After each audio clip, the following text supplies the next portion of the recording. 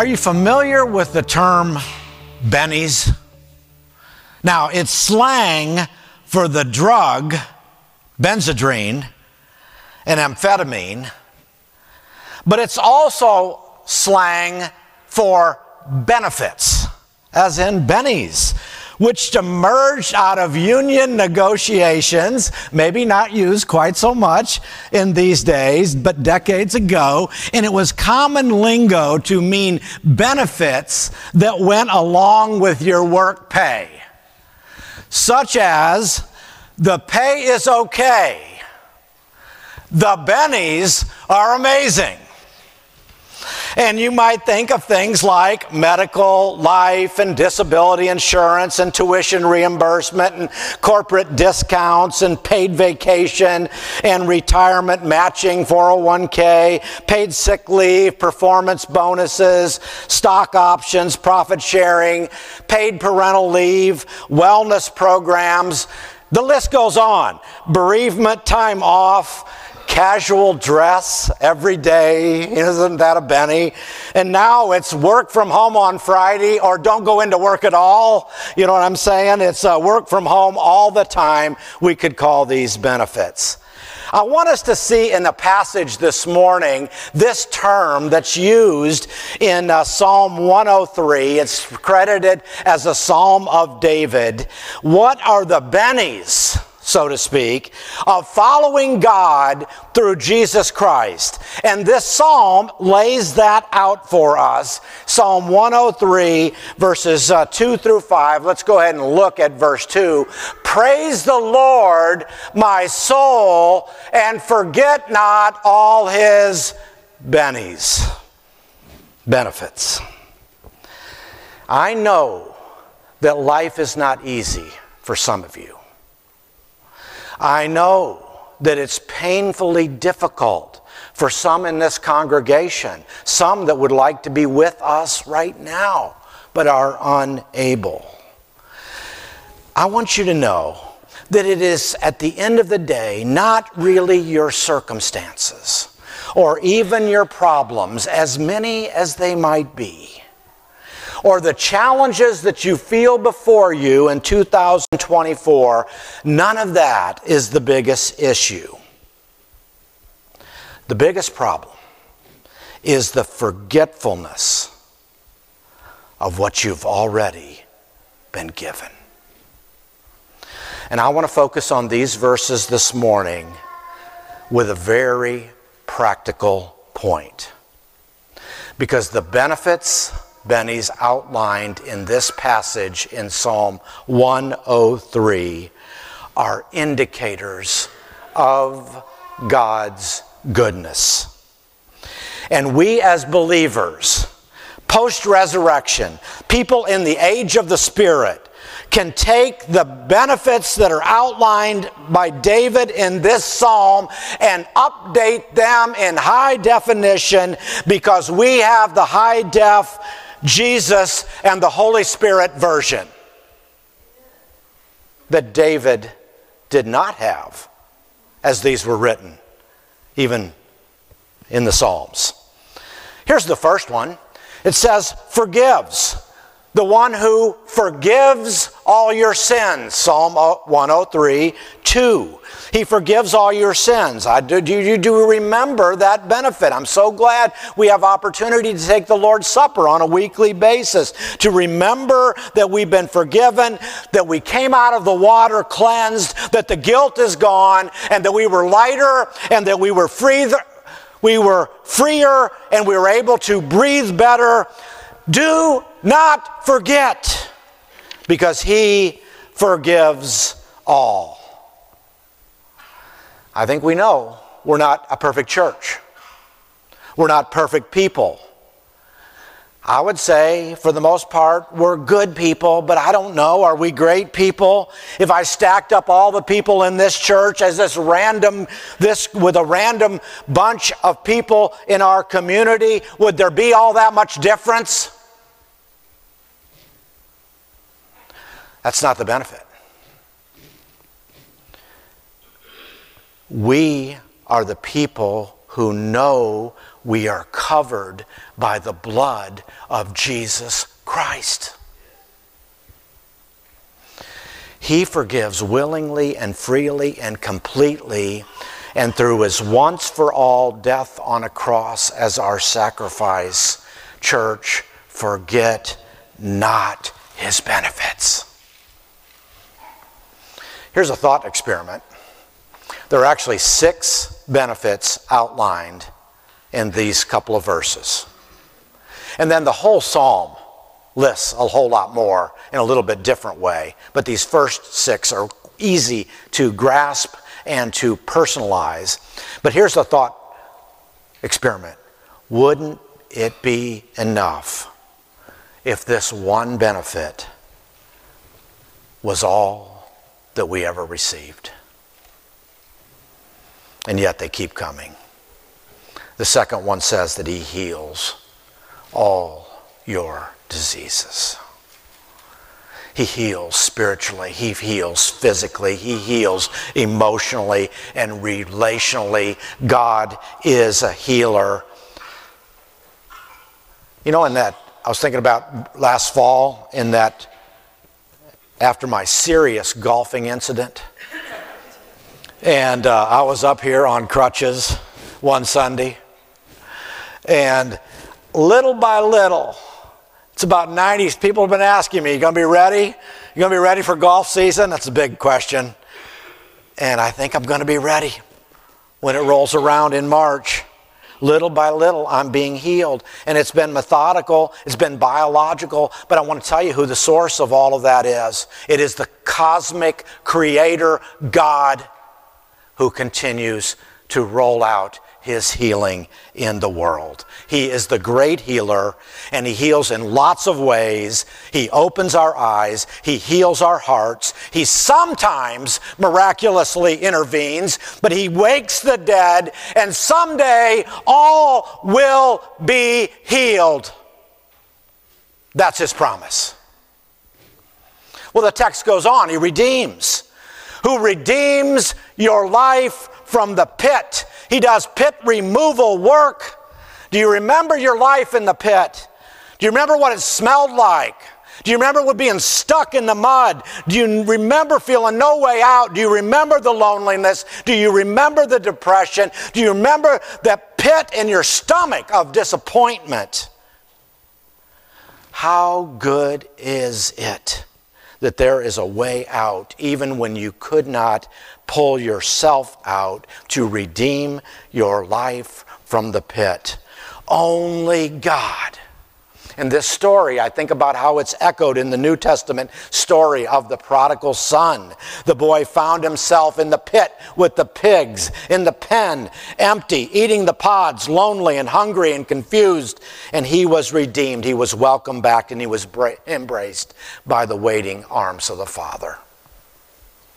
There are a lot of benefits here, too many for a sermon, really. Can you hang with me for just a couple more? There are 3 more here. I want you to hear these because we actually have a larger point that I'm trying to get to, as good as these benefits are. Okay? So bear with me for these 3 points, 3 more benefits, so that we can get to the larger charge. Number 4, he crowns you with love and compassion. Crowns you, the Hebrew word, is his steadfast love. What comes to mind? It's God's unmerited, unrelenting care for his creation and care for his people. And what happens is we bestowed with the identity that belongs to God has been given to us. The unlovable are loved, and God sets you on stable ground, and he draws you close, and there is this coronation process. And when the King of Kings crowns you, I'm reminded of that crippled woman who was bent over for 18 years, and when Jesus straightens her legs and he calls her a daughter of Abraham. Daughter, you are crowned. She and you and me, when we say, I don't feel worth it, and I don't feel worthy, and I don't feel lovable, he loves us anyway. To be crowned by a king is to be made royalty. Today, you are sons and daughters of the King. How about that for a benefit? Guys, if you have any insecurity this next week at school, any tension in your home with your parents, go back. Remember, if you come to Christ, if you come to God, you have been crowned with love and compassion. The next text says we've been filled up. In other words, he satisfies your desire with good things. Do you see how complete this benefit list is? It covers the past. It covers the present. In just a minute, we're going to cover the future. It covers our security. It covers our significance. It covers our belonging. It covers our identity. God fills us up with good things. Don't forget the bennies. You've been satisfied with good. I think about the tree that's planted by a stream of living water in Psalm chapter 1. I think about the thirsty deer panting for water in Psalm 42. I think about the hungry who get a meal, the lonely who have a friend, the tired who receive rest. Think of Jesus' promises. Blessed are those who hunger and thirst for righteousness, for they will be filled, satisfied. What will satisfy and quiet the restlessness of your heart? Only the Creator God through His Son, Jesus Christ. Finally, the sixth one in this little section, He renews us. He renews us so that our youth is renewed, the text says, like the eagles. Renewed like an eagle, a young eagle that is strong, and as eagles age, they molt and they shed, and then they receive this new sheen, and we're renewed like the eagle. Our future is covered. We are renewed season after season into God's future. Now, as I dwelled on this section this week, I got to thinking about that I could spend valuable hours meditating over and outlining and illustrating these benefits, and it would be absolutely worth our time. As we consider the Old Testament analog and then bring it into the New Testament high-def digital picture through Jesus. The picture where once again Jesus Christ fulfills and reinforces and reinterprets and completes the story that God has staged for us in the Old Testament. But I want you to hear this, and here's the larger point. In this series, as we talk about the 7 steps of a disciple, my premise is this, and I want you to get this point. It really matters very little what the Bible says. It matters greatly what you have personalized about what the Bible says. Do you understand what I'm trying to say by the distinction? And maybe that first phrase, you would even argue it and you say, well, yes, it matters what the Bible says. I don't like that. I'm not sure about that, Jeff. It matters. It matters for people through all generations, for all time. I get it. But if it's sitting on the shelf, so to speak, or it's in your phone, but you're not using it and seeing it and looking at it, if you're not drawing on it, if it's not the source of these benefits that we're talking about on a day-to-day basis, then does it really matter what the Bible says? I submit again, it does not. It matters what we collectively, individually, have personalized about what the Bible says. So let me say this in a different way. 3 very, very practical points. The first one is this. Every day, look to the Bible for the benefits God gives. Now, there may be other reasons to go to the Bible, because the Bible also confronts us and it challenges us and it disciplines us, and sometimes it upturns us and it upbraids us. But here's the point. Every day, at least for this, go and see what God has promised to give you and live out of that reality. Because it'll counter your negativity. When we fail to appreciate the benefits, we are ignorantly blind to how much we need what we've already been given. That's the irony here. God has already given it to us, but it slipped our minds. Number 2, would you every day lock a benefit in your mind to supercharge your day? I think you'll be a different person.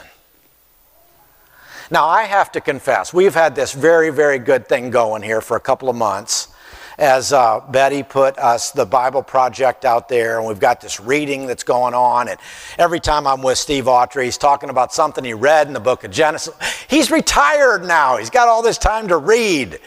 And people are commenting out there, and I would think that some of us who work every day would have excuses. It's a lot to read. It's hard to keep up, except Jason Vincent does it every day. But then we say, well, yes, but most of us are not as disciplined as Jason Vincent, so then I feel a little bit off the hook again. But I'll tell you, I want to admit this. I have a hard time reading that much. It's not that I don't love to read. I love to read, but I don't absorb things that way by reading a couple of chapters at a time. It's just not my gig. Now, I admit it's hard to get through the Bible if it's not your thing. But I would rather dwell on one thought and let it go deeper into my spirit. And I'm preaching this morning, so I get to make the point. Lock a benefit in your mind. But maybe by doing the Bible Project and reading through those chapters, you would find one thought that you could then lock in your mind today. So it's a good thing to supercharge your day. Put one of these benefits into your mind or your speech every night to nurture you as you fall off to sleep. And finally, number 3. John Piper once preached a sermon called God is the Gospel.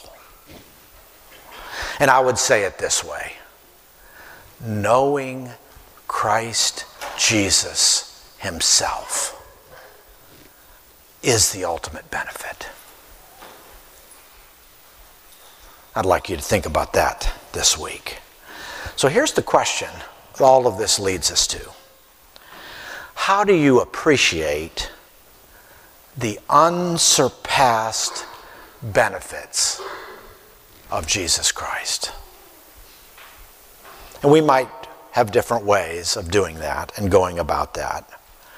But I want to simply reinforce that the benefit package is out of this world. We pay nothing. Some of you have to pay for your health insurance, or at least you go to the doctor, you have to do a little copay. Seems like that's only going up.